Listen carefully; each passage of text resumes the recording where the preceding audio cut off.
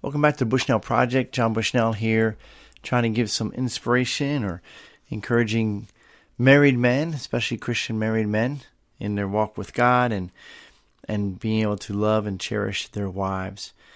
And just being convicted a lot as I've been digging into God's Word. And the other day in a Bible study looking at Luke chapter 11. So just as we're moving forward with the podcast, as I'm moving forward with looking to try to encourage you just to realize too that I am just a man, and sometimes I come across something that really hits me hard or realize I'm not doing all that I could be doing, and that can be hard sometimes. We don't like to admit failure, but I've learned a lot from my failure. So anytime you fall down or you fail, good to learn from it and then move on, right? So some of the most successful people in the world are because they have been willing to fail.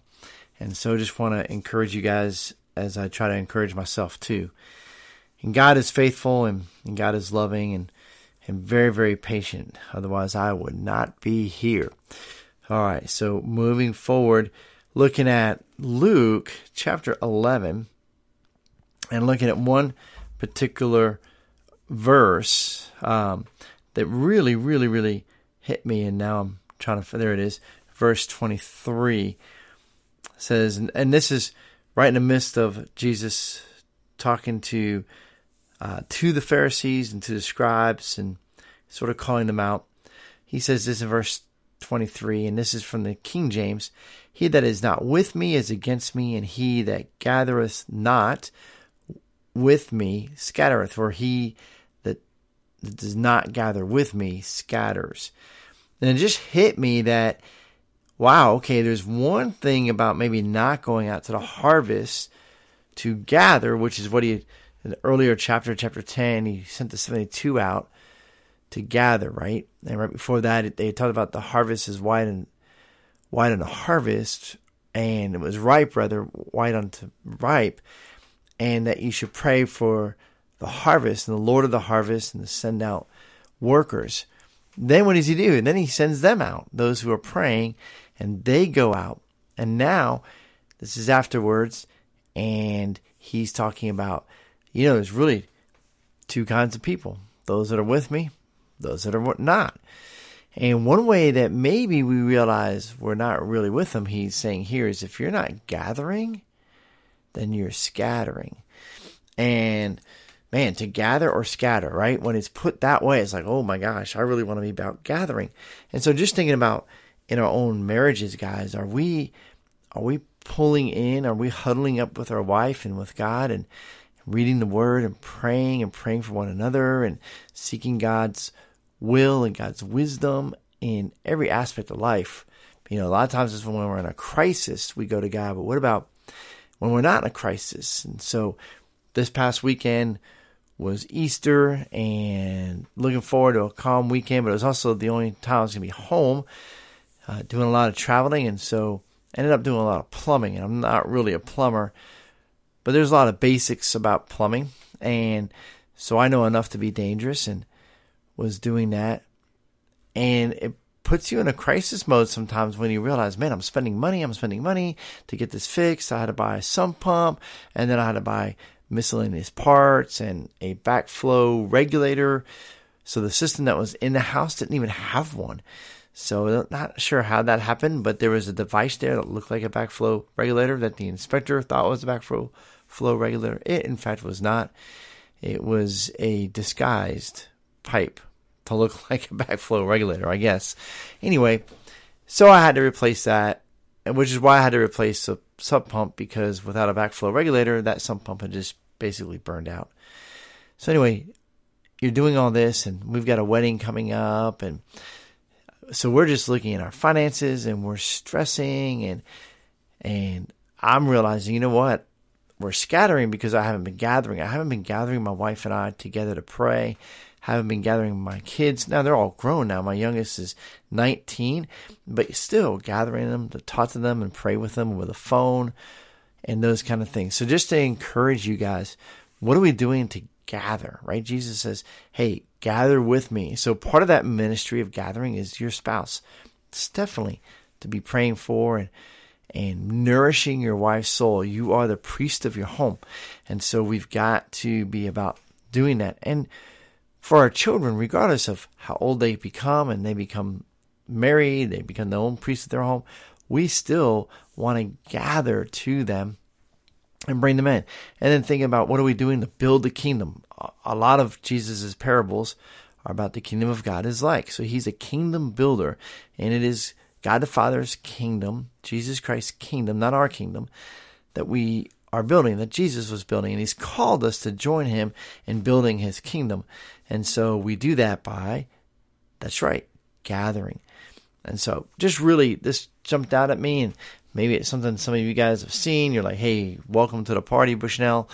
But here, that's just the reality. It really hit me in the practical aspect of, am I really just gathering the family to pray, to ask God for wisdom, to seek God's will, to seek his vision for this day or this week or this month or this year, whatever it might be that you are moving forward with in your relationship with God, in your relationship with your spouse.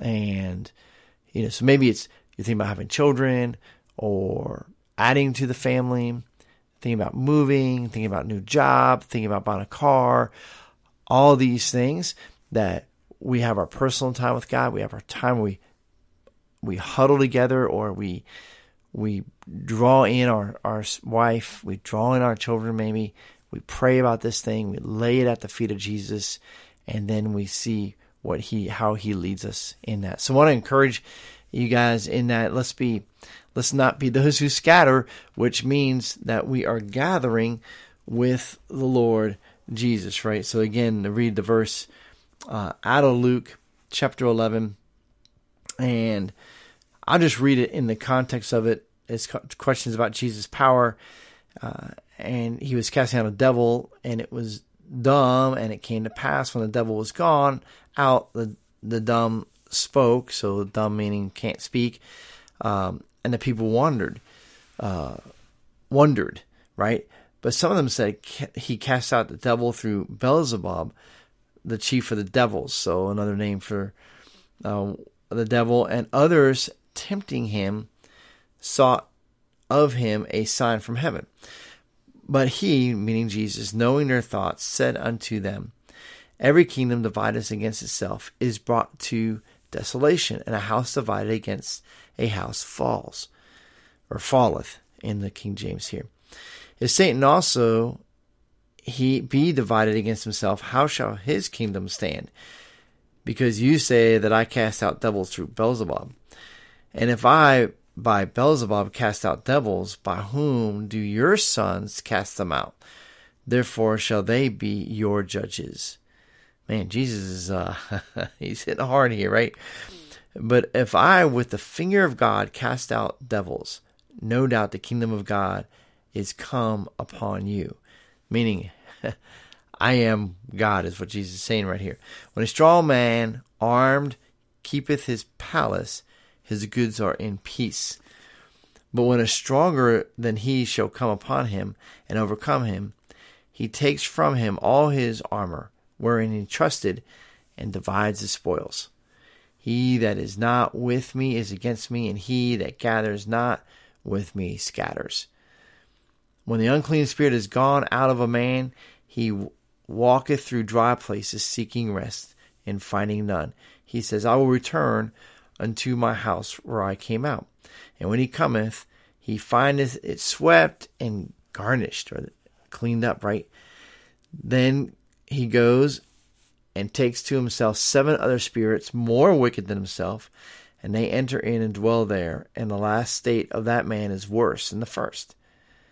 All right, so talk about spiritual warfare, and what are we doing? So again, it's gathering our family. Let's not take it for granted that all is well. There is real spiritual warfare going on, and we are about building the kingdom of heaven, and so we need to take heed in how we do that with our wives, with our children, and then as we grow in a community, the body of Christ, the church you go to, that we're actively involved there, because it is about the community.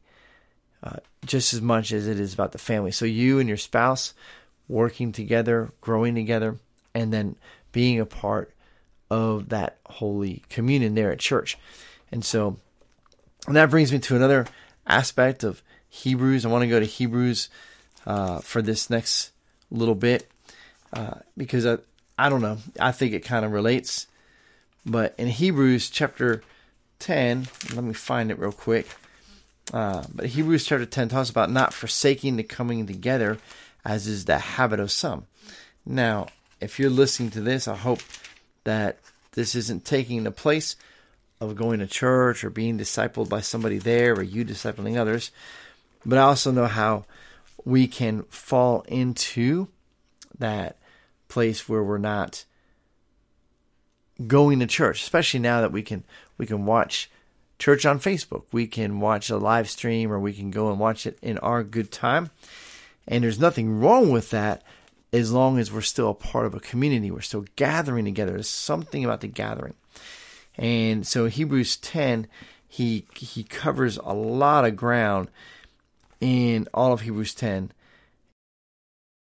Looking at Hebrews chapter 10, verse 25, well, really 24, 25, I'm going to read it in the full context. So yes, I'm going to read chapter 10 of Hebrews, which I think is a pretty powerful chapter for us. So verse 24 of chapter 10, and let us consider how to stir up one another to love and good works, not neglecting to meet together, as is the habit of some, but encouraging one another, as all the more as you see the day drawing near. And all the more as you see the day drawing near. All right, so that's a verse I want us to key in on, but I want us to look at the whole chapter in context as we look to challenge ourselves as men of God. So chapter 10, for since the law has but a shadow of the good things to come instead of the true form of the realities, it can never, by the same sacrifices that are continually offered every year, make perfect those who draw near. Otherwise, would they not have ceased to be offered, since the worshippers, having once been cleansed, would no longer have any consciousness of sins. But in these sacrifices, there is a reminder of sins every year. For it is impossible for the blood of bulls and goats to take away sins. Consequently, when Christ came into the world, he said, sacrifices and offerings you have not desired, but a body you have prepared for me. In burnt offerings and sin offerings you have taken no pleasure. Then I said, behold, I have come to do your will, O God, as it is written of me in the scroll of the book. So Jesus talked about how he's going to be the perfect sacrifice, and how all those other sacrifices were just a shadow of what was to come, Jesus being what came. And when he said above, you have neither desired nor taken pleasure in the sacrifices and offerings and burnt offerings and sin offerings. These are offered according to the law.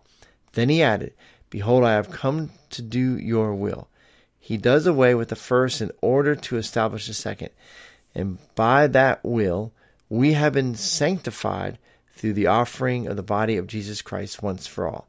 Now, we just celebrated Easter, so this is really, really relevant to what we're talking about this past weekend, but just also why we gather together. Why do we want to gather to him? Because without Christ, people have no chance of being forgiven of their sins, right? So we've got to be gospel-minded in reaching our neighbors.